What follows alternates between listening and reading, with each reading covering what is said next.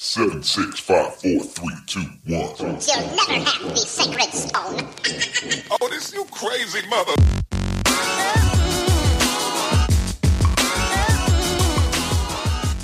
Welcome to the Dead Pundits Society. Now here is your host, Adam Proctor. Welcome everybody to this week's Dead Pundits Society. Joining me today is founding editor and publisher of Jacobin Magazine, Bhaskar Sankara. He gets a lot of shit online, so we're going to face down the haters. We're going to talk about left social democracy in the 21st century, and we're going to lay down a diss track. He's Mace, and I am Biggie Smalls, or maybe the other way around. Who's to say? Stay tuned. You're not going to want to miss it.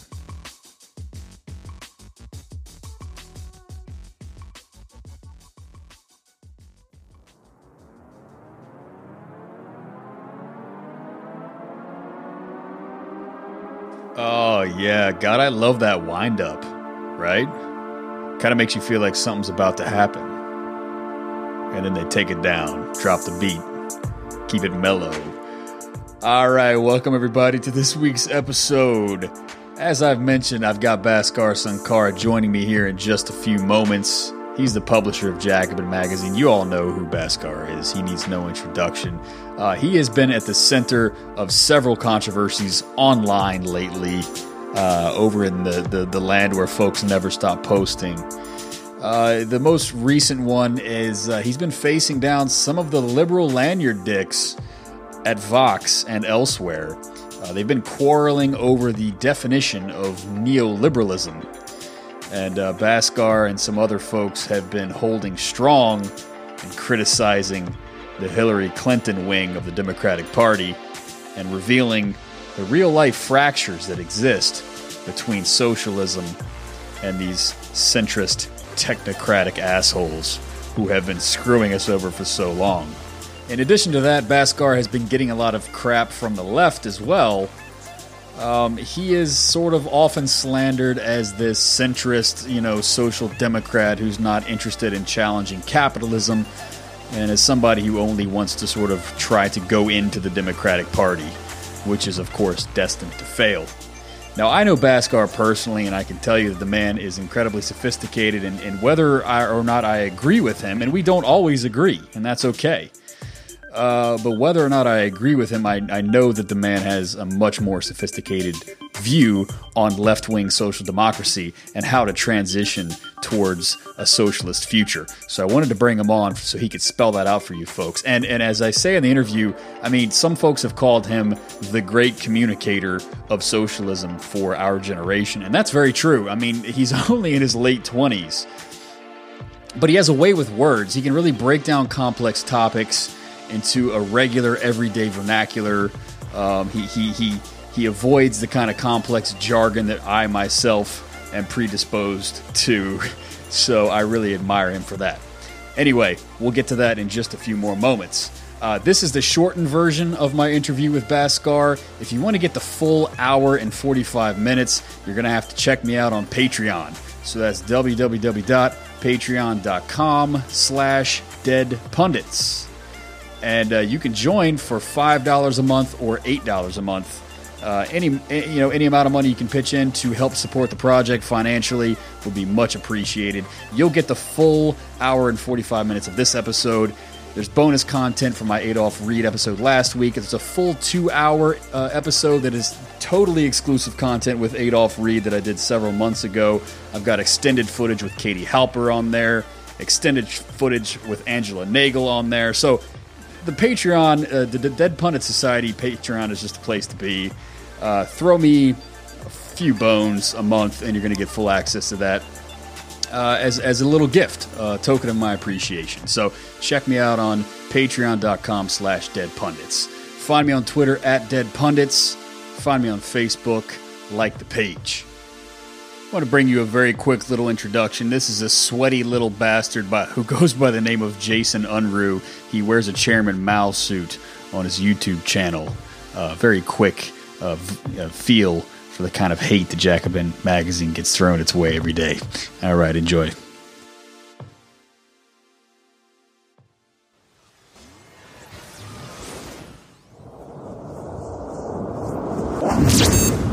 Jacobin magazine has always had a really liberal streak running right through it, and oftentimes it's been basically just the militant wing of the Democratic Party. But now they've gone to a very interesting new low.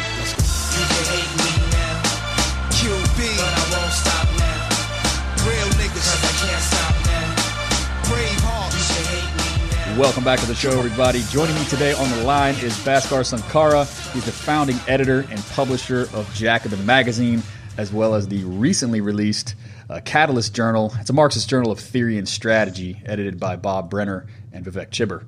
Bhaskar, how are you doing today? Thanks for having me. I'm doing great. Glad to have you on, man. You are at the center of some controversies with some dead pundits lately on the topic of neoliberalism and its conceptual and political utility. Tell us a little bit about that. You really have kind of you mentioned on social media that some of these dead pundits, owe you like royalties or something by now because you've given them so much material. What's up with that? What are you talking about? I'm not aware of any of these controversies, man. I just sit around. I watch the Knicks. 70 games a year, and I get abused on the internet. That's my day-to-day life. It's just agony after agony after agony. It's hard enough being a socialist in the U.S. I had to couple being a Knicks fan too. But that's a double victim. We have intersectional oppression that you're facing on the day. Yes, yeah, no, exactly, and really, I don't like when people try to foreground one or say one matters, the other one doesn't matter. That kind of. Yeah, I like to center all my impressions. Knicks fans matter too. I think pretty significantly. Yeah. So tell us a little bit about this controversy. The topic of neoliberalism has been front and center. A lot of political commentators on the left have used it to try to distinguish the kind of Bernie left and the social democratic left from the kind of, the more technocratic centrists, the Ezra Kleins of the world. And you've had some pretty impolite words for those types of folks over the past couple of years. So what's your take on this debate? Yeah, so I think that that it served a very useful thing for us to say that there is a mass base for our politics out there, and that the Democratic Party leadership doesn't represent the aspirations of a lot of people who vote Democrat, who just want the slightly less bad guys in power, or in many cases actually harken back to the idea that there was this New Deal, coalition. There was this coalition that pushed through the Great Society and whatnot, and they wanted kind of the party of FDR and LBJ in that respect, and not the party of Clinton and Obama. So I think on the left, what we were trying to do is just, obviously FDR and LBJ wouldn't be nearly enough and committed their own host of crimes, but for us, it was always about kind of drawing this distinction to try to say that, we want a mass constituency for socialist politics, and we don't think that the Democratic Party actually has its own constituents. So that are actively buying into this agenda. So, Connor Kilpatrick in his last piece brought up a very good point, which is that, all these people saying that criticizing Hillary Clinton is the same as criticizing it's like black women who voted for her. That's as ridiculous as saying that the poor black people voting for the Republican Party in the 1890s were really tied and wedded to Andrew Carnegie's vision of America. So right. So yeah, I think that's essentially what we were trying to do from the very beginning. This is from 2011. We're kind of writing these kind of things. And then, obviously with the emergence of Bernie Sanders, you're seeing this kind of division that we sketched out actually coming to life. And you're seeing kind of this fissure between the aspirations of people at the base of the Democratic Party and its leadership. And you're seeing this kind of tension. And that's why I always thought it was ridiculous when people said, hey, you're supporting Bernie Sanders, so you're just supporting the Democrats. No, of course, we're not. Obviously, the Bernie Sanders campaign did more to disunify, I think, in a very productive way, the Democratic Party and expose this kind of division between Clintonite liberalism and this kind of, Bernie-crat answer. So for me, that doesn't mean subsuming your politics into kind of Bernie-crat politics. It does mean that, these people are very useful, folks to be in coalition with us. I think that, it's actually a potential mass base for our politics.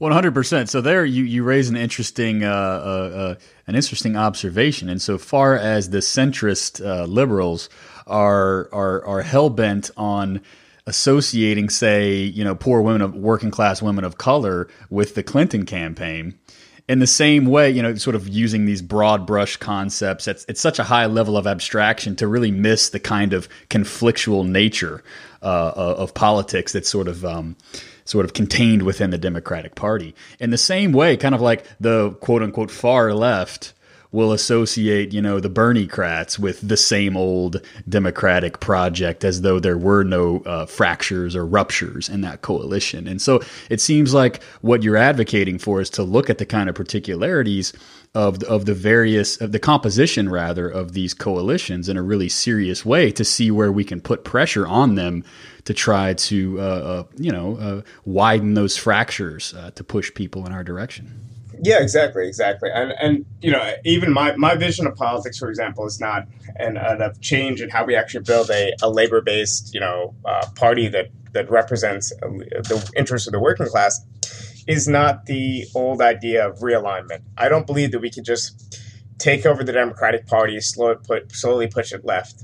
What I do believe is that we could create kind of an opposition around the Democratic Party, and there's going to be certain people that are going to take it inside the Democratic Party. You're not going to convince an R Revolution type that it's futile to try to take over the California Democratic Party. They're gonna do their strategy, and I hope they succeed.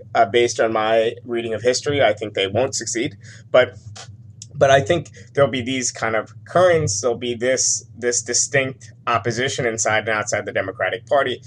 Then we'll reach a certain point in American history when, I think the party systems will temporarily kind of fragment, right? The Republican Party might split into two. The Democratic Party might split into two or three. And then over the course of a year or two, the parties will once again recompose into two major parties, just by nature of being, a first past the post system.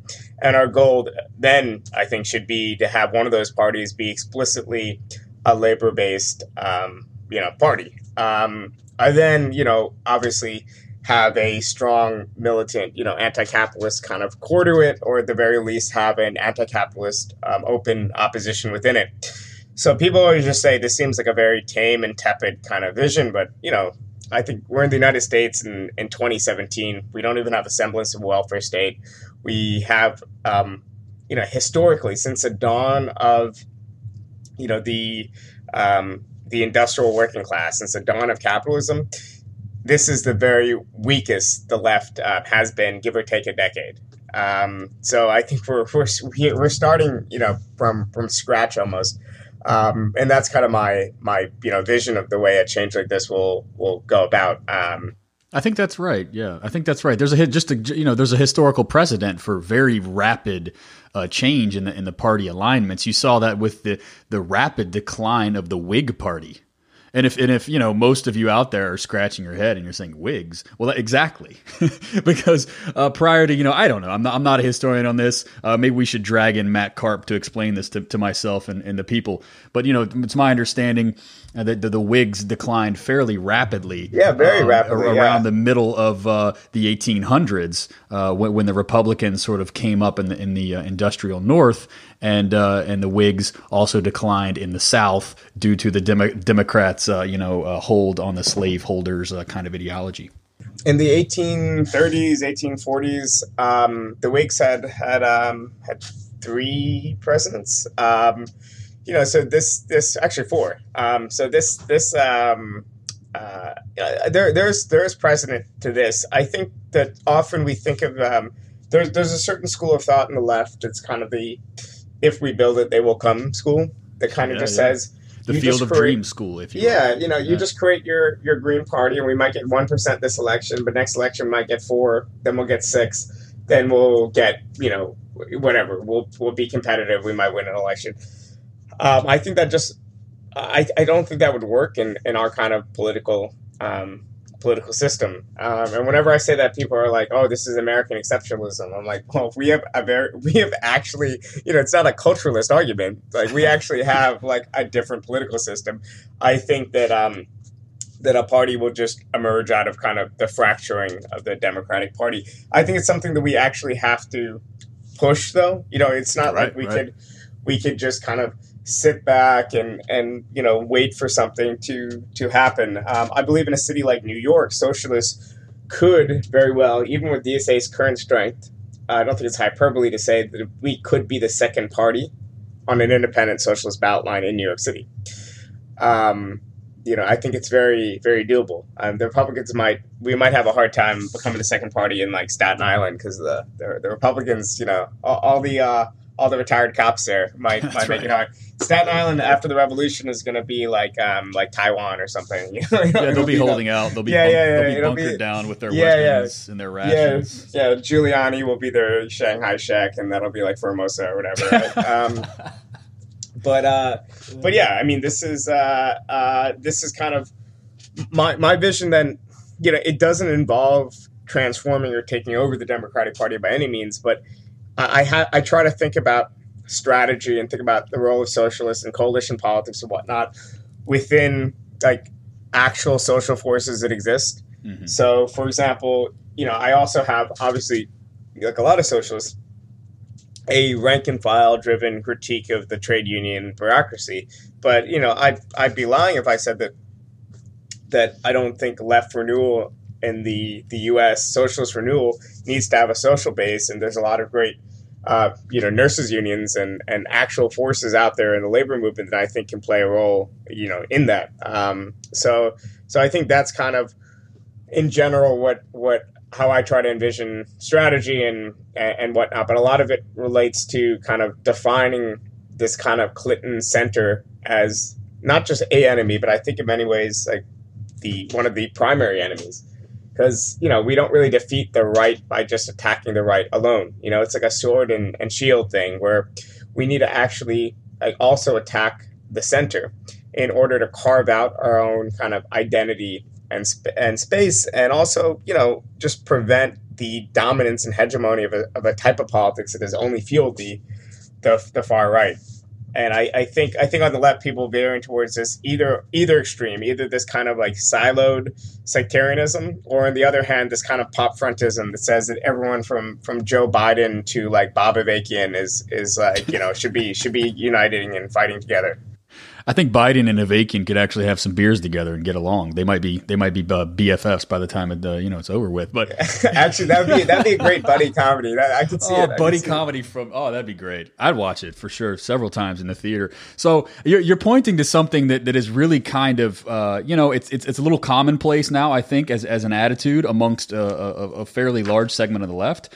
But the rise of this style of coalition, strategic kind of chess game that you're advocating here is really something that you and your folks at Jacobin really helped inaugurate, 7 some odd years ago. And so it must feel very gratifying to see the political terrain opening up in this way, so many years on.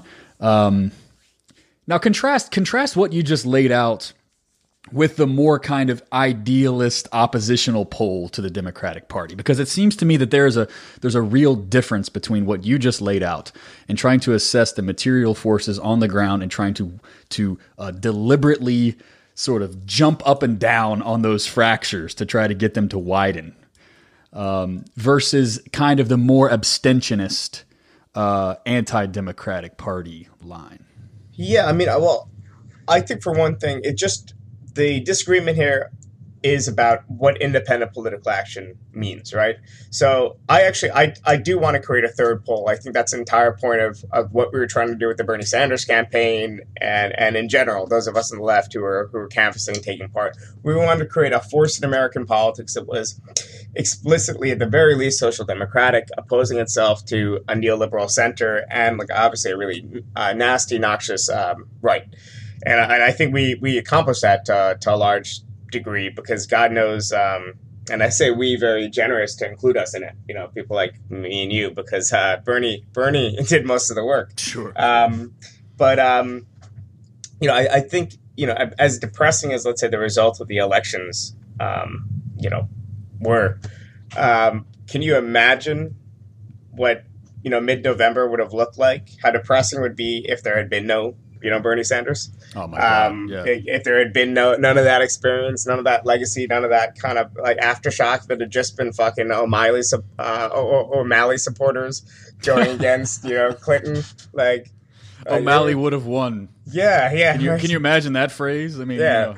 You know, Jesus. But I do think my difference between me and, let's say, the Trotskyist left and others is that, you know, when I view independent political action, you know, I think of it as kind of a goal, something that we push towards, something that we try to enact. But in other words, I don't think it means that, let's say, if I'm in a swing state, and there's a pivotal, you know, kind of, you know, election, and there's a, you know, a reactionary Sessions type Republican, and there's a Democrat running against that person, you know, I might not canvass for them. I think as a socialist, we shouldn't canvass for these candidates. I think we have better things to do than just voter registration and that kind of work. I think we have to think about the work we can do distinctly as socialists, what our value added is, and not just subsume themselves into liberalism. But, you know, I would definitely not argue against someone who's going to, you know, make that decision and make that vote. And I myself might personally make that vote. And I think that's perfectly consistent with independent political action. Same question of the, you know, when it comes to the trade union, you know, movement. Like, we support rank and file struggles from below. We question the historic and present role of a lot of the trade union bureaucracy. But you know what? Like, there are often cases when, you know, given how weak and fragmented the left is, given how weak our, you know, working class movement is in the U.S., like, you know, like right to work and things like that, you know, need to be, you know, opposed, even if in the abstract, you know,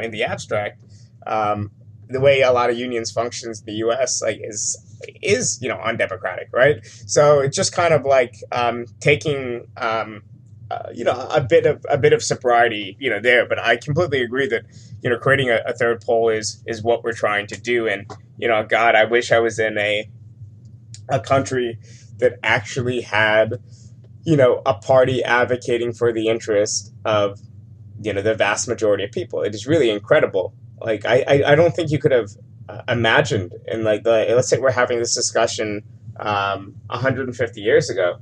I don't think you could have imagined that a stable capitalism could emerge without a party representing the interest of the majority. Here we have a capitalist democracy that doesn't have working class political representation. It's honestly shows the flexibility of the system. It does. It's quite remarkable how many folks are disfranchised from, you know, just the most, you know, everyday participation in our so-called representative democracy. So it sounds to me like you're arguing for a more nuanced conception, right? Where a lot of folks would sort of charge you in particular, like you're kind of the popular fall guy on social media these days. You don't seem to notice. You're just kind of watching the Knicks and Yankees, lose mostly. So that's another great reason why people are pissed at me, because I'm a Yankee fan. I'm like, well, shit, it's an accident in geography. I grew up 15, 20 miles from the stadium, like, you know. Yeah, I mean, you mentioned off air that you were, you know, going to be keeping tabs on the Yankees game that's going on right now. And I thought, yeah, well, that's great. I can stare out my window while I'm doing the interview too and watch the grass grow. It'll be kind of like the same thing. Right. Come on. Well, baseball. You just got to watch the last 3 innings. I mean, it's something you have in the background when you're at home, you're doing something else. No, that's not at all what I meant was watching it's a sure thing that the Yankees are going to be good, consistently from year to year. That's what I was getting at. I mean, it's a little too easy historically to be a Yankees fan, is what I'm suggesting. That's all I'm getting at. Let's think about our brothers and sisters who are like Pirates fans out there, or I don't know. The Yankees have been pretty bad recently. They got some young players now. They're not even top 2 in payroll. I think they're like number 3 in payroll or something. I just want to center the experience, Beskar. I just want to center the experience of Pirates fans. I think that's really important as we're dealing with baseball oppression. Again, I'm again insensitive to these questions as I constantly hear.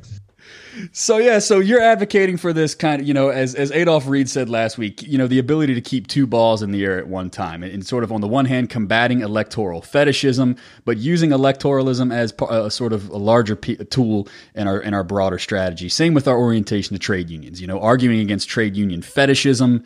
But then at the same time, of course, supporting trade unions, even as they exist today, as anti-democratic, corporate bodies, they're kind of the best thing that we have on offer. So that's really great. So that was a good warm up. Believe it or not, that was completely off script. So we got a nice smattering for 20 minutes. We got a nice smattering of everything, all of the debates and topics that are out there. So let's go back on script. I brought you on the show. It was a good warm up, but I want to get to the nitty gritty.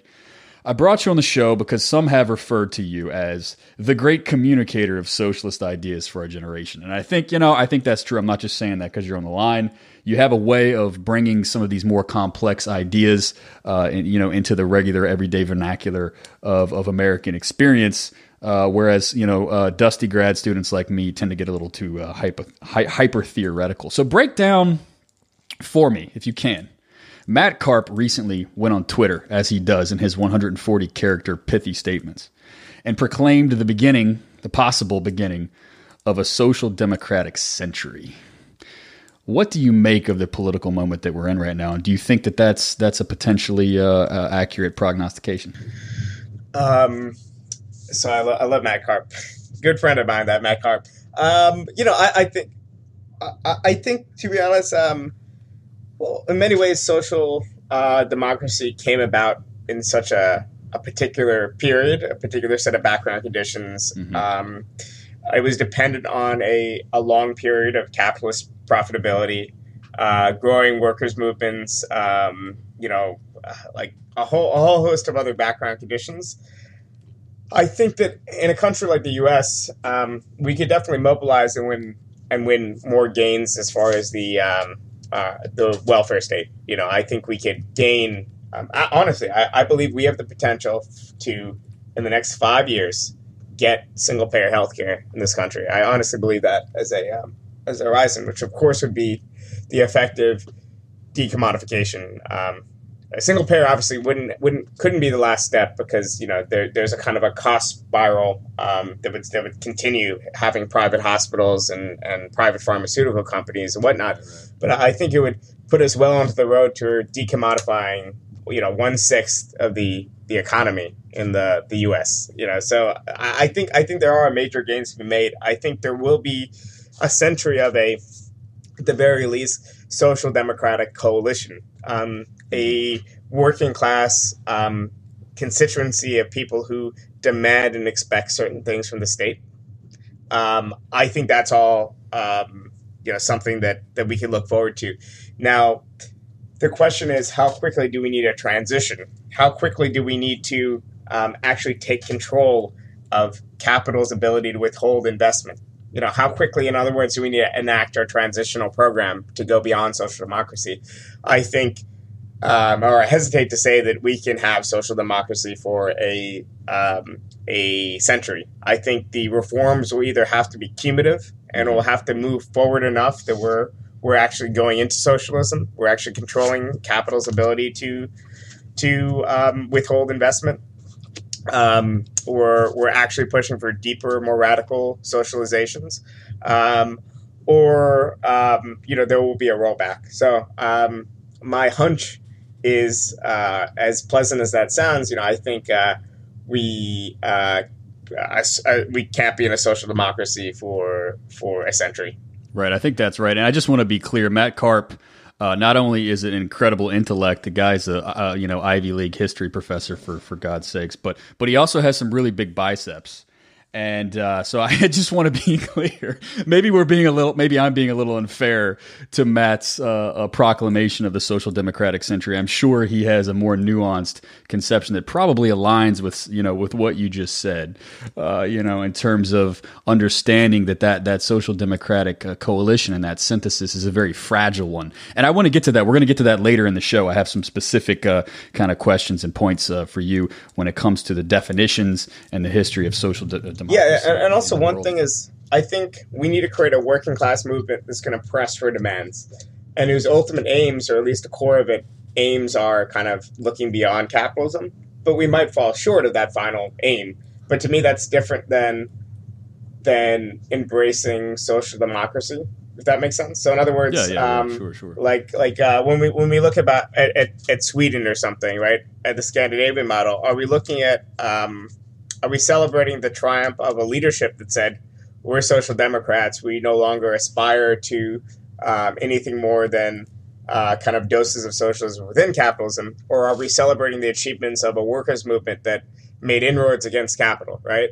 So exactly. So that's why I tend to avoid celebrations of social democracy, even though my minimum program are all social democratic demands, and God knows we need even a little bit of that.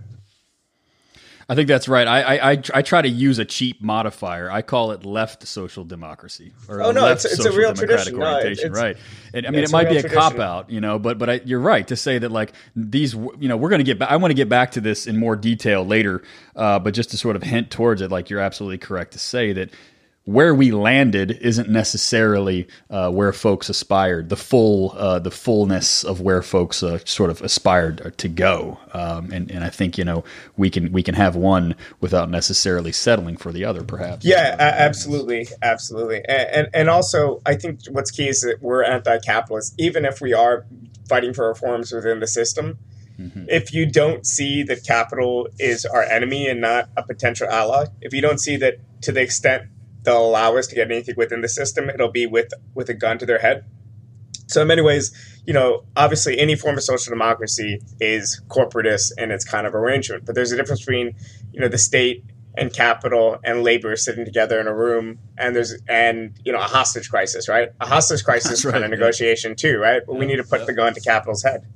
That's right. There need to be stakes, and I'm just saying, if you don't do this thing, I'm just saying, maybe you'll find a severed horse's head in your bed. Right. Exactly. Like that, a little more Godfather, a little less, class snuggle, I think is what Jane McAlevey put it on this show. Class struggle versus class snuggle. So let's backtrack. You are clearly the founder of Jacobin Magazine. Everybody knows that by now. You've sort of given your sort of historical spiel about how that came about, and I won't sort of drag you through that. But clearly, Jacobin is front and center of this project in many ways, and you guys take a lot of heat for it. Haters gonna hate. But I think the hate sort of demonstrates the success that you've had. Ask any rapper; they'll tell you in a lot more, in a much cooler way than I just laid it out for sure. But I think you have a really nuanced position when it comes to this stuff, and I think a lot of people don't attribute that sense to you enough. And so I'm happy to have you on the show to have you sort of spell that out for folks. But one of the projects that you've recently launched into that my loyal listeners will be familiar with is this Catalyst Journal. So tell me a little bit about that and what kind of unique contribution you think that Catalyst can play in laying out these more nuanced, more intensely theoretical and historical concepts for the left. Yeah, I mean, I think one of the advantages of Catalyst is that I think Jacobin at its best, for example, even Jacobin, is a step removed from day-to-day politics, if that makes sense, right? So in other words, we obviously cover whatever the latest stuff going on with Trump, the latest terrible cabinet appointments he has or whatnot. But one of our strengths is we'll also give you, 9,000 words on the fall of French socialism in the 1980s, And, it's like you don't chase the market. Otherwise you become like The Nation or some other publication, right? You kind of, you you kind of create your own audience, and you think about these broader historical questions, and at our best, we're a step removed from politics. I think Catalyst is something similar too. It's like, I think there's a tendency now, especially with all these new young people getting really engaged with socialism, to say that, okay, what we need a movement kind of bulletin. And sure, I think we also need that, but now is the time actually for thinking deeply about capitalism, thinking deeply about class. And if you're thinking about capitalism, you have to be thinking about the way in which most people relate to capitalism, which is having to, sell their wage labor, right? So that's why we talk about, class. So I think all these things are really useful. And I think Jacobin, as we evolve, as we get bigger, does need to become, a little bit more varied, in that we need to have shorter articles. We need to maybe have more infographics. We need to have a million different things to make us less like a journal disguising itself as a magazine and more like a true magazine, to actually have deeper resonance in American political life. And we're doing pretty well. We have over 40,000, our circulation's at over 40,000, which is, for a socialist publication, like not bad. But I think the peak is much higher. So as we kind of do that, as we try to increase our frequency and to some degree topicality, though we're not going to go in an extreme direction with that, as I mentioned, it's useful to have kind of an intellectual rudder and something there. And also, to be honest, I never went to grad school. I'm not a fan of academia. It's often my primary puncher boy is academics, when it comes to like just the way they talk and, explain, explain bad ideas in the most complicated way possible and so on. Same. I'm a self-hating academic. Yeah, I get it. But, I think there are people that can be saved within academia, right? There are undergraduates, of course. There are young grad students. There are people who have just been exposed and will be exposed potentially to just this culturalist mode of analysis. And I think this is our intervention. This is our place to kind of put down the flag for something else, but also in a way that is, explains ideas in good faith. Like if you read Vivek Chibber's book, he's often unfairly kind of maligned as being polemical or whatnot. Maybe he is offhand in interviews and so on, but if you read his scholarly work, he gives you the best faith kind of reading of, let's say, in his latest Catalyst piece, Rescuing Class from the Cultural Turn, which I put up for free on the Catalyst site if anyone wants to take a look. It's a read through of hey, what did we actually gain for the cultural turn? He actually says it's something.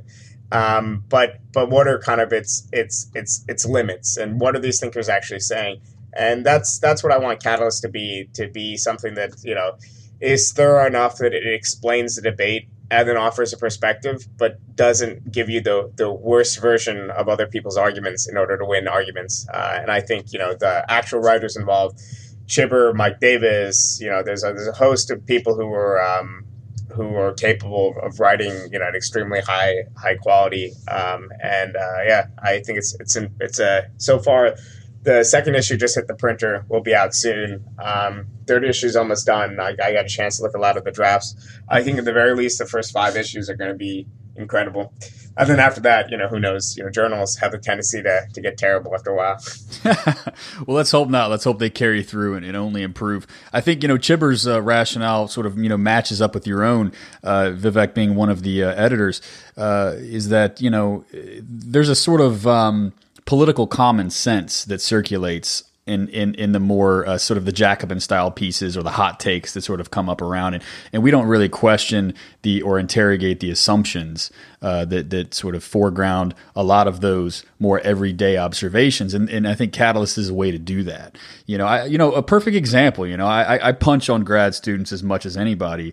But I look at one of my topics from last week was the resolution in DSA's convention for an Afro-Socialist and Socialist of Color caucus. And, on the first page of the rationale for that, they quote Stuart Hall, who said, "Race is one modality through which class is lived." And so, Stuart Hall is this sort of dusty cultural studies, race and, class theorist. from the 80s and 90s. Not many. He doesn't have a wide, audience on the broad socialist left, but yet here are his ideas being reflected in a very concrete proposal, and the largest socialist organization, and also just taken out of context too. That's right. I wasn't going to say it, but nobody actually reads Stuart Hall. They just quote him. They use him. I mean, it's also this bizarre thing too. I mean, just with like random quotations of like figures that, let's say someone like Maurice Bishop, someone who I greatly respect and known about for a long time, partially because my family's Trinidadian, so from the Anglophone Caribbean. Grenada is right next door, and someone like Maurice Bishop, by people who know nothing of the history of Grenada, know nothing of the the New Jewel movement, anything like that. I will just kind of quote him and say that we need to kind of also exaggerate his theoretical contributions to Marxism, and often I find like white socialists doing this not because they want to seriously engage with the ideas or context of these people, but because they want to like tokenistically say that here's all these forgotten Marxists that are just as important as Lenin. Meanwhile, like none of them, like no one in the New Jewel movement would say that. So yeah, I mean, I think there is this weird way in which thinkers aren't taken seriously on their own terms. They're just kind of quoted to serve like very narrow ends. It's almost like a signaling kind of thing. It really is, and you see that in academia as much as you do in the political world. But the point being, it's exciting to see that the Catalyst Journal is out there to try to investigate some of these commonsensical assumptions. Nevada de Majumdar's essay on post-colonial theory, I had her on the show some weeks ago. It serves that role. I have seen Gayatri Spivak come up in The Subaltern and Can the Subaltern Speak. I have seen a really kind of as you say, a very basic conception of that come up in the context of organizing meetings. Yeah, these people are really crazy too. A lot of them, like Gayatri Spivak, she had that reply to Chipper a couple years ago where she wrote it entirely in like the third person. I'm not sure if you ever saw this, but it is great. And I once did an event in Europe, and the same day that I did the event, the speaker right after me was Vandana Shiva. Yeah. And I stressed out organizer was complaining afterwards. She's like, I don't know what to do. She flew first class and she had to stop over in Germany, so like we're way over budget. And then I'm like who the? It just like I just started laughing because like I just loved it. Meanwhile, like Noam Chomsky is like, God knows how old and still flying coach. Yeah, Chomsky's flying coach, and Vandana Shiva has caviar in first class. Yeah, while landing somewhere and telling people to grow their own seeds and shit. Like I don't know, grow their own seeds. I obviously am not an ecological expert. I will admit it. Yeah. So the bottom line is I'm happy. I've had 3 guests on who were featured in the first volume of Catalyst. So you can be sure that this show is going to continue to host the authors and Catalyst and try to push that project. And I didn't actually know that. I have no idea why I'm on that. I feel like I've already saturated. We got what we could from you already. The thing is, like, I owe you basically 90% of the success for my show because I wouldn't have any guests if it wasn't for Jacobin. All right. That's my dirty little secret. So I had on Vivek and Nivedita, and then of course Cedric Johnson talking about his piece from Catalyst. So much more of that to come. My audience, who a lot of grad students, but many who are not, really, really positive response. Even though those are in some senses like very theoretical and intensely historical and specialized, they resonate with a broad audience. And they resonate with the kind of political experiences and demands that they're facing. Yeah, no, I think that's exactly what we need to not shy away from these even theoretical arguments. We just need to figure out a way to ask ourselves, when are we writing something complexly because the idea is complex enough that it actually demands, say, specialized language and so on, which is sometimes the case. And when we're just doing it just because, 80, 90% of the time, maybe more, the people are using like words like lived experience. they could just use experience, right? They just want to let you know that they read E.P. Thompson. Yep. You know, I'm like, we all have, but you know, I mean, not, it's like, yeah. Anyway, a lot of signaling for status. So let's Exactly. let's move on from that. That's one of my big things on the show. So I wanted to give that a lot of attention coming from you, the publisher, get the big picture perspective there. But let's get to the nitty gritty because we're talking about social democracy. We got off track a little bit there, but we're talking about social democracy, left social democracy, both abroad and in the United States. So recently, one of the more controversial statements that you and others have made, others have attributed to you, is claiming that the quote-unquote Scandinavian model is the sort of extreme horizon of the quote-unquote Jacobin left or the social democratic left, of which you are at the helm of or whatever.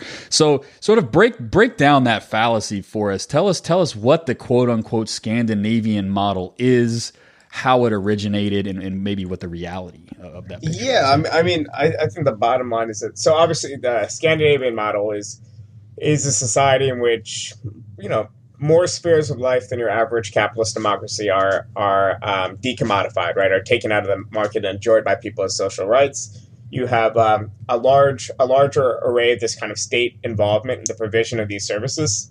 And you have a corporatist arrangement between state, capital, and labor, which kind of guaranteed like a degree of social peace. In other words, like at a certain point, it was like we have so much power that we're going to sit down and we're going to negotiate a very good deal. And in return, we respect the management's right to govern, to manage. Mm-hmm. And we're not going to just like put up a fight at the shop floor at every single possible moment.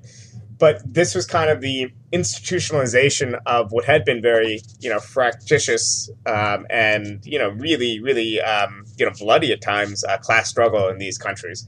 So the Norwegian Labour Party, for instance, was a labor party that was actually affiliated for the first few years to the Comintern, to the Third International, that supported the Bolshevik Revolution. And that's a dominant center-left party in Norway. In Sweden, you had, a quite, radical, SPD and workers' movement at times. SAP. So what people, it was an interesting model. It reflected, most importantly, the strength of a workers' movement that was unable to, especially in small, not very, populated countries, not break free of capitalism, but still achieve, the highest doses of humanity, imaginable within a capitalist system. So, of course, as socialists, we say it didn't go far enough. We need to imagine going beyond social democracy, not just because not completely taking away the ability of capital to control investment lends itself to rollbacks, which obviously is happening there, but also because at a moral and ethical level, we oppose the exploitation of person by person, right? We oppose something about capitalism, its structure, its lack of democracy, all these kind of broader features, the division of society into classes, exploiting and exploited classes, like all these features. The division of the world into competing, countries that have standing armies and so on. All, you can keep going, but like we oppose these things, but we also kind of see the achievements of the Scandinavian welfare state as not kind of some sort of way for the ruling class to fool workers into accepting capitalism, but rather the victories of generations of class struggle itself. So even when it comes to people basically associating very glibly things like racism with the Scandinavian model, there's a reason why crazy far right people in Scandinavia literally gun down social democrats. They do so because they know that when social democracy is weak, when the movement is on the defensive, when its gains are being rolled back, that opens up space for the far right. So, the real alternative in these countries is between this kind of broadly left communitarian, vision of society, which also is coupled, by the way, with quite liberal immigration policies. And on the other hand, this kind of far right hyper capitalist, kind of vision that's also tied with exclusionary, policies as it relates to kind of ethno-nationalist immigration policies and so on. So the idea that, just because Scandinavia isn't perfect, it's kind of a cesspool of capitalist reaction and racism is kind of like ahistorical and kind of really is ridiculous. Right. That's one of the main fallacies that keep coming up that appears on almost every show that I have is the fallacy, which is it's an argument by analogy. Right. And so it rather than taking the more concrete historical, specificity of each particular nation in context, into play, they sort of just kind of say, well, this thing happened over there and they call it the same thing. So this thing over here is called the same thing is going to sort of play out that way or whatever. Right. Like it's a really sloppy way of doing historical and political analysis. And I think, we need to do much better. And I that's what my show is really trying to contribute to in many ways. So let's talk. I always say this, but also, I mean, there's a left wing. I was just going to say, there's a left wing variant of the Hillary Clinton thing. There's a left wing variant of like, taking on Wall Street won't solve this, right? Like, and like that logic is just so self evidently dumb. It shouldn't bear any repeating. Of course, solving one problem will not necessarily solve another problem. Like what is your criteria for doing anything? Be like, right. Like I'm hungry and I need to take a shit. Like taking a shit will not solve my hunger. Therefore, it's just like self-evidently like, and I think everybody who makes those arguments knows it's stupid. I think it just like, it's just a certain neuroses of a subculture, and unfortunately that's what part of the left, much of the left, right, is. The only difference is some of us see the need to break out of the subculture and some of us just want to embrace it or monetize it or whatever. Right, refine their position in that their status, within that subculture. Right. Very well put. So, I think, we talked a lot in the last several days on Left Book and social media about the Scandinavian model and what it is and what it isn't. Ronan Burtonshaw, who is your European politics editor, is that right? He's just this drunk Irishman who hangs around us, but yeah. You guys tolerate him, but he says some pretty smart shit every once in a while. moments of clarity. Yeah, through the beer buzzes. So he writes on Facebook. I thought this was really good, really pithy, and then we'll move on from this. He says, the Scandinavian model wasn't even the upper limit of the socialist imagination for the labor parties that built it, which is kind of what we've been laying out. All of them aspired to go beyond it, and many carved out paths to do just that. For instance, Sweden with the Meidner plan. I'm not going to try to pronounce that Swedish word. All of my Scandinavian listeners will make fun of me relentlessly. So he writes, let's see, the Scandinavian model is not really a model. It's a residue of a century of struggle by class-conscious political movements, one that is insufficient and in retreat. But its achievements represent a star far off in the distance for socialist movements in advanced capitalist countries who might have had imagination, but have never had strategies robust enough to approach them. I think that's that's a mic. Yeah, I think that's excellent. Yeah, I mean the one and Ronan, of course, is a brilliant writer and editor. He does a lot of our European coverage. Now, like I think the one place where I would disagree is that, for a segment of the social democratic movement, the Scandinavian model was a model. In other words, Olof Palme and certain segments of the SAP and these other formations actually actively undermined a left-wing resolution to the capitalist crisis in the 70s. So in other words, there were people on the left calling for certain forms of more socialization in order to solve the crisis of capitalism. And there were others that did eventually pave the way to retreat in order to solve the crisis. Everyone knew the status quo couldn't continue. The question was, who was strong enough to actually win the transition? So that's my only kind of nitpick. But I think in general, for the vast majority of the workers, and this, like the vote counts that these parties got are absolutely staggering. They dominated, politics in these countries for for a long time, their aspiration, they didn't really see it as a model. They just saw it as demanding more and more dignity and more kind of, happiness and security for themselves. And for currents on the left, which are not insignificant, within social democracy, they, of course, saw that something had to give, and they thought there was a pathway out of the crisis that essentially would have put us in, created a socialist society out of social democracy. And that's one of the things I think a lot of people who write for Jacobin support, and our editors certainly support, which is kind of like this social democratic road to communism, right?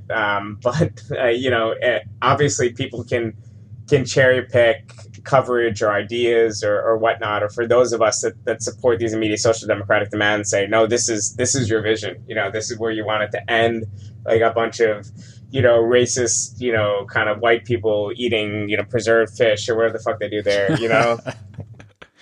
That is, yeah, very well said, and that really excellently prefigures where I wanted to go next, because you don't have to look at the Scandinavian model in this very sort of strange social democratic political climate that doesn't really reflect history in the United States. You can just look at the U.S. in the 1970s. We had we suffered the kind of global political turbulence that you pointed to that they had to adjust to in various ways in Sweden. We had to face that in the U.S. and in many ways more profoundly so, because we were in many senses in the driver's seat of a lot of those, that global turbulence when it comes to, going off the gold standard in the 60s and adjusting to stagflation and deindustrialization and all types of these types of things. Adolf Reed on the show yesterday, a 50-year history on the socialist left. He shared a really interesting anecdote with me that I loved. And he said, as soon as I got used to the 70s, the 1970s, they were gone. Which really kind of, it paints an excellent picture of how the left kind of failed to recognize and respond effectively in that moment. Because he said, he mentioned that while we spent all of our time criticizing the inadequacy of the welfare state in the 1970s, and what we didn't realize is that would be ripped out from underneath of us in the 1980s. Right. It seemed like a temporary depression. It actually seemed like the 80s might be the era of fight back, right? Even in the early Reagan administration, you have an extremely unpopular president. You have, burgeoning solidarity movements in Central America. You have kind of a left that's growing on campuses, fighting apartheid, doing all sorts of great campaigns. It's in hindsight, it's easy just to see, a decade and a half of reaction. But when you're there, I think people are really, and then in Europe, right? And then you have the PASOK government, and in France, governments coming in, and Mitterrand explicitly saying that he didn't want to legislate. He didn't want to govern within capitalism. He wants to transcend capitalism, right? He wanted to be the first socialist, leader. So, it's easy in hindsight to see decades of reaction when, in fact, when people living there actually thought that left advance might just be on the horizon. I think we really have to study this moment, because there are a lot of things going on there, and there's some different interpretations. I'm sure if Bob Brenner was on the line right now, he would quarrel with what I'm about to say. He has a different view of things, but I'm kind of a proponent of what might be called the profit squeeze model, among others, right? Among other factors in the 1970s, which is to say that labor was able to, because of relatively full employment, was able to accomplish a significant wage pressure. And because they had given up in the 1950s and 60s through the so-called, Fordist Accord is one way to look at it, I think, in a wrong-headed way. But in a sense, the national trade unions had given up control of the labor process and the production process itself. They'd ceded that to management in order to have continued wage and benefit increases throughout the year, and to keep pace with productivity and so on and so forth. So in the 1970s, labor was pushing for wage gains in the face of deindustrialization and global economic crisis that they were unable to keep up with. And because they had ceded control of the production process, they didn't have the levers in the political economic system to push forward, and just like as Mitterrand said, to achieve a socialist kind of economic arrangement with outside of capitalism, which would have involved robust capital controls, really intense socialization of the production process, national planning, things that sound insane to us now. But those were never really on the table. Do you agree with that kind of assessment? Does that sound right to you? Yeah, I mean, I think that, I might be a bit too much of a slightly unreconstructed trot. That I would say that, part of this was also, having a movement that actually said that, the goal was to overcome capital and this might be necessary to do it, So I mean, I do think that probably the vehicles of the French Socialist Party or the vehicles of Eurocommunism were probably insufficient to do that. But yeah, I mean, I think broadly, there was a chance or a moment conceivably to push further left, and we just didn't have the social forces to do it. That's why I'm kind of wary of some of the almost shock doctrine approaches that basically see Milton Friedman and the Chicago School as a bunch of wizards that enacted this kind of plan. And I think there could have been neoliberalism. History would have went exactly the same as it went, even if the Chicago School never existed. Partially because capitalists weren't trying at, let's say, the firm level. They're not trying to enact neoliberalism. What they're trying to do is they're trying to respond to the market. And they say, all right, our profitability is declining. What do? We don't know what to do, but we know we need flexibility to do it, right? So we know we need to make inroads against labor. We know we have to have the flexibility to be able to lay off people to restructure our production or whatnot. It's not a kind of a evil plot or something. It's just them responding to market imperatives, and that's all the ideological cohesion they really need. It's a lot harder for us to convince people not just of the bread and butter trade union issues, not just of fighting for more respect and dignity, but going to the next level and saying, here's why we need to go beyond capitalism. I think that is a more difficult task than either the day-to-day kind of reform struggles, or on the other hand, capitalists creating cohesion with each other. I think that's right. And you look at a lot of the primary, just from the governmental level, a lot of the initial, what we call neoliberal reforms, they happened under a Democratic president, Jimmy Carter. And, a lot of, I think one of the narratives that ran in Jacobin says, well, see, that shows that the Democrats were neoliberals all along. And I think, come on, I think focusing too much on one's ideological orientation or speculating about one's true intentions or what's in somebody's heart, like say we did with Greek Prime Minister Alexis Tsipras.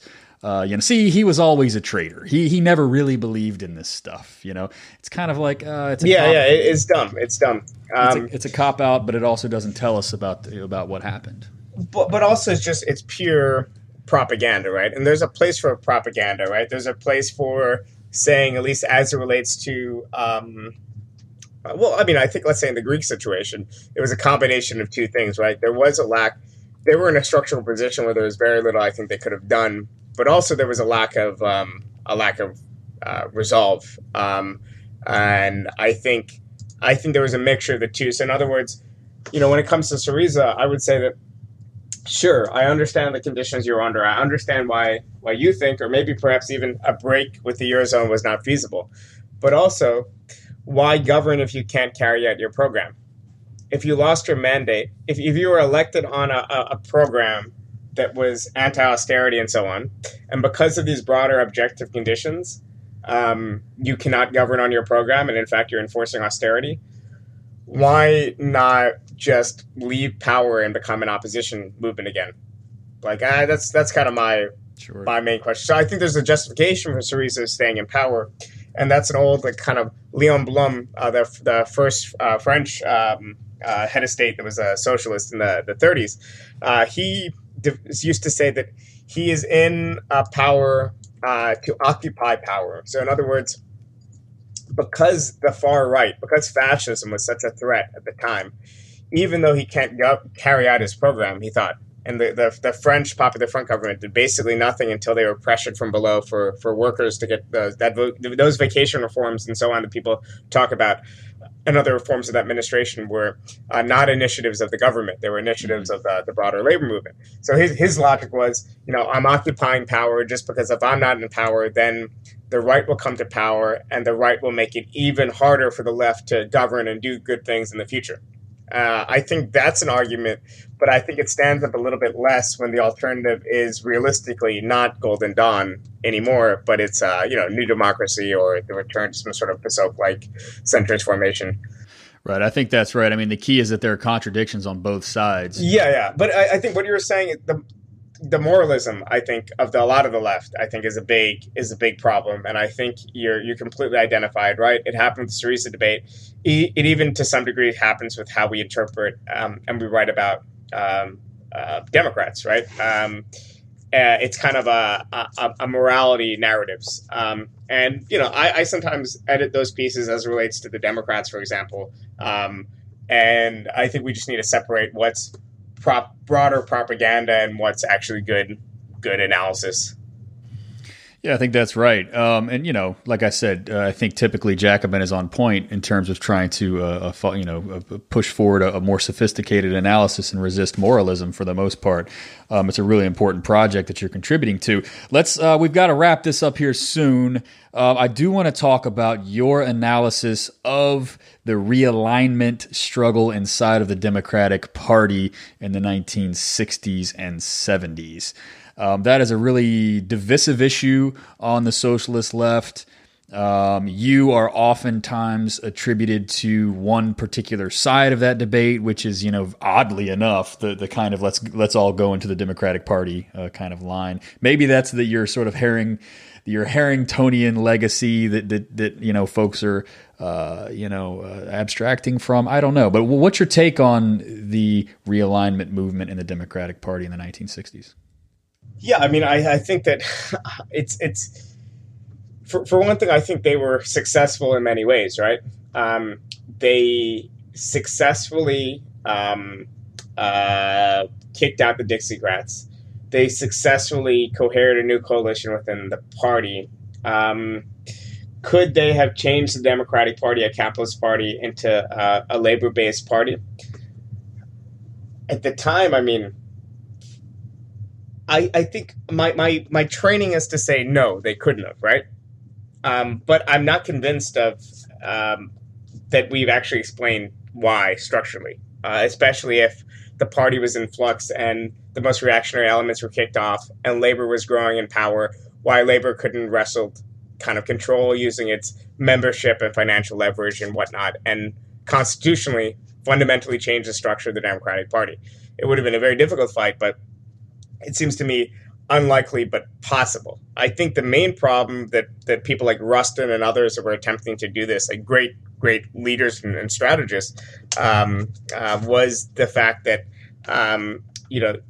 they were at a moment when the peak of the welfare state in the U.S. and was in the late 60s, early 70s, right? By the time the structural crisis of the 70s hit, you go from having a tremendous moment of wildcat strikes and activities and whatnot in 72, 73 to a year later having nothing, right? Right. So I think a lot of it might have been timing. I would say that a lot of the proponents of the realignment strategy, Rustin, Shachtmans of the world, and so on, during that time, there's multiple attempts at realignment. I'm talking about the last kind of attempt. They also got some key issues wrong as it relates to how to relate to the new left social movements, how to relate to the movement against the Vietnam War, like a lot of these other kind of things. But when I read back Michael Harrington, with hindsight, of course, I say, and I often say within DSA, I'm often in opposition to this realignment strategy because I don't think it makes any sense today in our context. But knowing what they knew at the time, like, were they really that wrong? You know what I mean? Like, were they pursuing the wrong strategy? And also, was there actually a different strategy that was bearing fruits? Like, was late STS with its kind of turn towards kind of Maoism and ultra-leftism, were they offering like a real alternative strategy to help American workers? So I think, and when it comes to people like Harrington, of course, like Harrington, broke with Rustin and others in the Socialist Party over the war, which he opposed. But yeah, so I mean, I think today, as it relates to today, I support what Bernie Kratz are doing within the party. I support them building and consolidating a base. I think as socialists, we should be very wary of running within the Democratic Party. As socialists, we should not be very invested in kind of Democratic DNC kind of leadership shakeups and so on. But, the goal of Rustin and others was to try to build a mass base for working class politics in the U.S. And I find it hard to just, condemn them or say dismiss them out of hand, especially from those of us further left, so-called, like we haven't actually proposed or built any sort of alternative, right? There's a million different sectarian organizations in the U.S. They haven't done anything. And even today, an organization like DSA, which has 25,000 people, could potentially just amount to, basically nothing other than, just being a large sect or a large subculture. Right. I think that's right. You're pointing to the kind of left-wing, what I call left-wing quarterbacking that goes on that sort of just looks at the outcome devoid of context in the 1970s. So, for example, there's a tragic scenario, I think, here where as you argue, the material basis that would be required for turning the Democratic Party into a more principled left social democratic party sort of crumbled out from underneath of their feet in the 1970s. And because there are certain economic conditions of capitalism that are of abundance and full employment and that are required in order for that to happen. And that's one of the most difficult things for socialists and Marxists in particular to account for, is that the conditions of our success are in very many ways controlled by the dynamics of capital accumulation. And then that's one thing that we have no direct control over, given the kind of alignments that exist today. Yeah, absolutely. Absolutely. And there's an attempt to just basically, kind of say propaganda and the activity of small little left groups can change objective conditions. I think we need to do what we can to organize workers and to push forward a viable working class politics in the conditions that we are in. And, I think at a certain level, maintain this kind of almost like might sound excessively propagandistic, but I think it's very important that we maintain a kind of moral and ethical critique of capitalism and a vision of a world beyond capitalism, and plausibly figure out what forces today can we use to get us on that kind of path. But, over my years on the left, I feel like there was points in my life when I've been more confident of one particular strategy or one particular set of ideas. But, I think we're at a point where no one should be very, confident about what they think beyond those kind of broad basic premises. We need tactical kind of flexibility, and God knows, like I used to say that hey, I want Bernie to run, but I'm not sure you should run as a Democrat, right? I think I'm just as far left as ever when I say that hey, I think he actually accomplished a lot more because he ran as a Democrat in this instance. The question is whether we should make that into a long-term strategy, and whether we need to take all these thousands of new socialists and tell them to run for city mayors and city council and that kind of stuff, as opposed to doing kind of deeper work connected to worker centers, connecting to big national campaigns like for Medicare for All or whatnot. Things where there's a clear value added to being a socialist.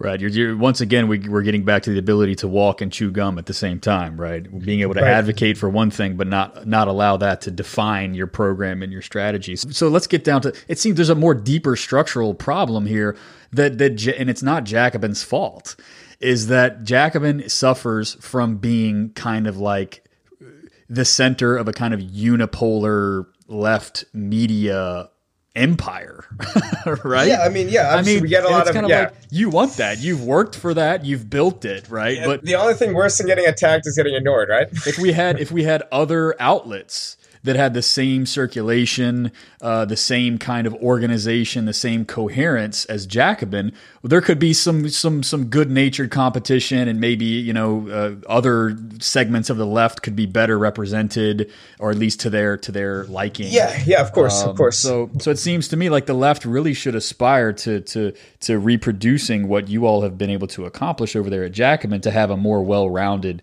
kind of debate. And it's unfair to expect Jacobin to accommodate itself, and perhaps in the way that folks expect it to. That's my line. That's why I always defend Jacobin. At the end of the day, I mean, it's like blaming Chuck Berry for the deformation in rock and roll when the Beatles came around. It's like, motherfucker, Chuck Berry invented rock and roll. You know what I mean? That's my line on Jacobin. At the end of the day, like, yeah, you can criticize them, but they invented it. I like, that's being a little too charitable, right? That's too charitable. But you know what I'm saying, though, right? You created and put together a coalition and established a certain kind of culture. You produced a common language and a common terminology and framework throughout the country among millennials and boomers and otherwise, and Gen Xers. And so, you can criticize the creator of the game, but never forget that they're in many senses still the creator. I think. That is very, very too generous. But yeah, I mean, I think that part of it, though, is that there is also an objective basis to our success, right? Like, we're able to communicate these ideas better to your average kind of millennial Bernie supporter, like socialist ideas, and bring them left and other outlets. I do not think that either you're going to be to the right of us and you're going to end up where In These Times or The Nation is, and not differentiate yourself enough and not offer something unique enough as far as a vision and perspective, a socialist vision and perspective. Or I think people are there's something deeply unattractive to the style and rhetoric within kind of the left bubble. There's something like, I think that's going to be deeply alienating to people. That's going to prevent them from gaining a mass audience. I think, competition and more people, and doing different things and organizing different things is great. But I think, that there has to be a limit to tents. So, Jacobin itself, I think, will, remain a large voice of the American left. I think people should be very happy because, if you think about where, like, venues like The Nation or even Dissent, right? So Dissent had half their editors support the Iraq War, right? So it's like, if we're the replacement, we're the much larger replacement for that kind of thinking. And, here's where we are politically. I think of it as like, obviously an achievement, and, so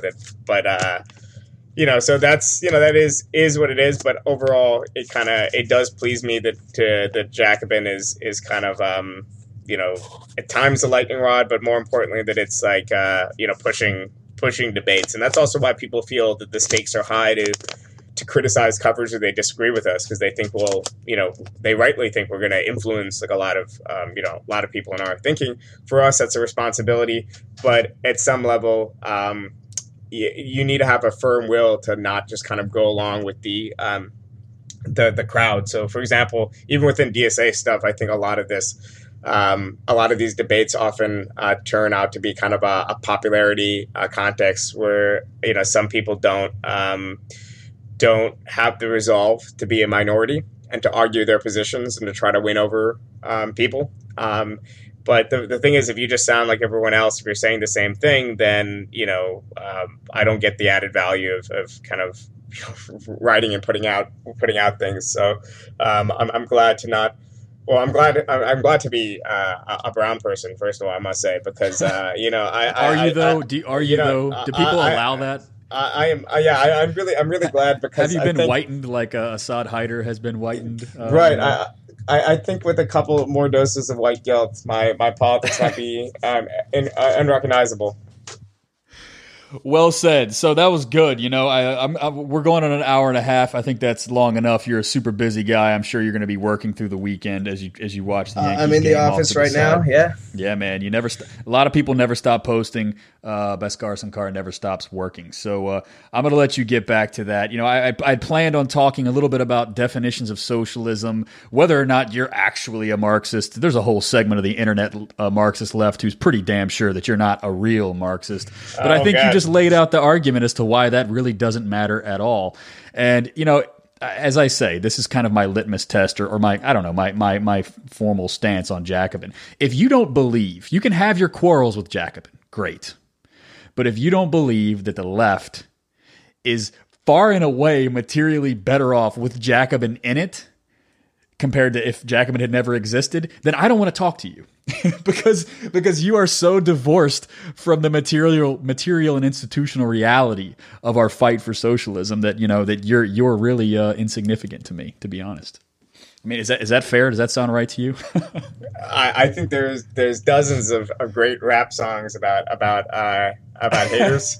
I you know, so maybe you could close out with one of them.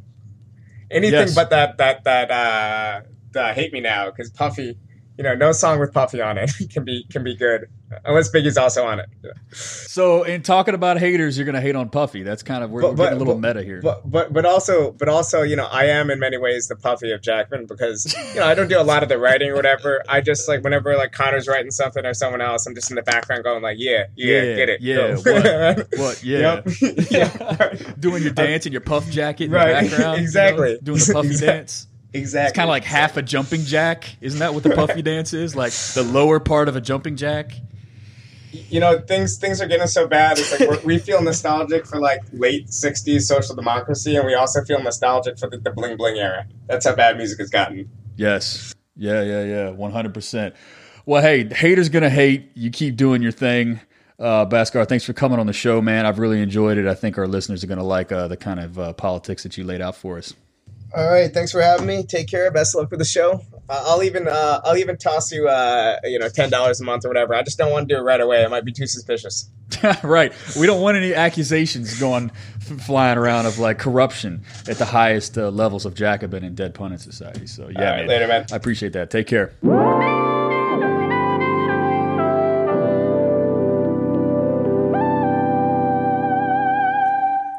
And that is the free version of this week's Dead Pundit Society podcast. If you want to hear 20 more minutes of Bhaskar getting into some of the debates around Syria and the articles that have appeared in Jacobin Magazine, head on over to patreon.com/deadpundits and you'll hear that and much more. I've got a lot of really great exclusive subscriber-only content. You're not going to want to miss it. So check that out on patreon.com/deadpundits. Check me on Twitter @DeadPundits, on Facebook. Find my Facebook page, like it, follow it. Got a lot of great guests coming up. Thanks for tuning in. Yeah, thanks for your support, everybody. Tell your friends. Share me on social media. And I already led the show with a little bit of Nas, You Can Hate Me Now.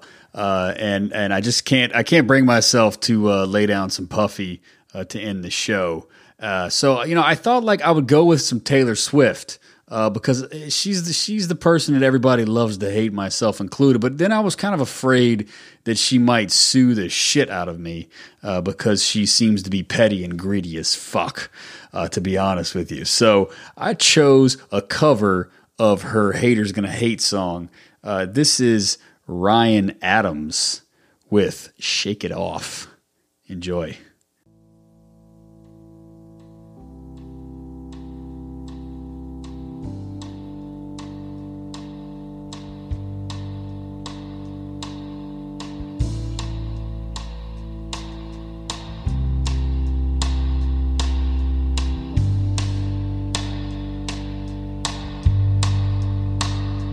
Still too late, nothing in my brain.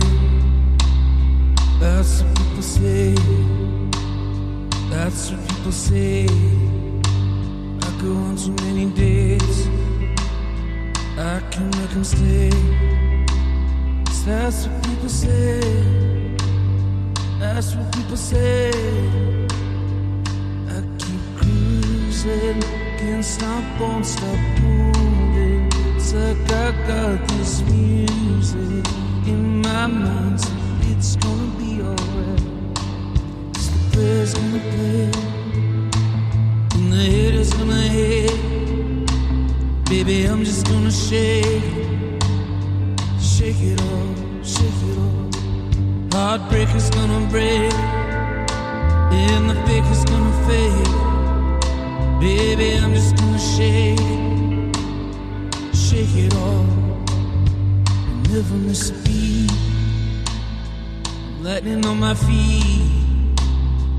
That's what they don't see, that's what they don't see.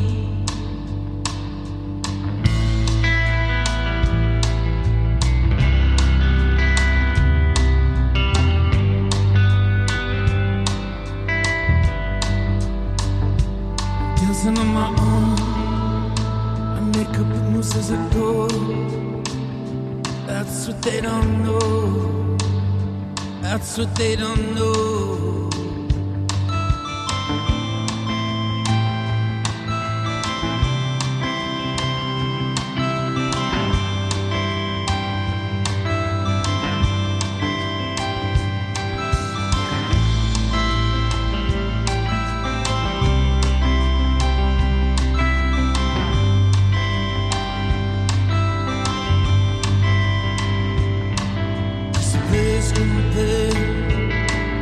And the haters gonna hate. Baby, I'm just gonna shake. Baby, I'm just gonna shake.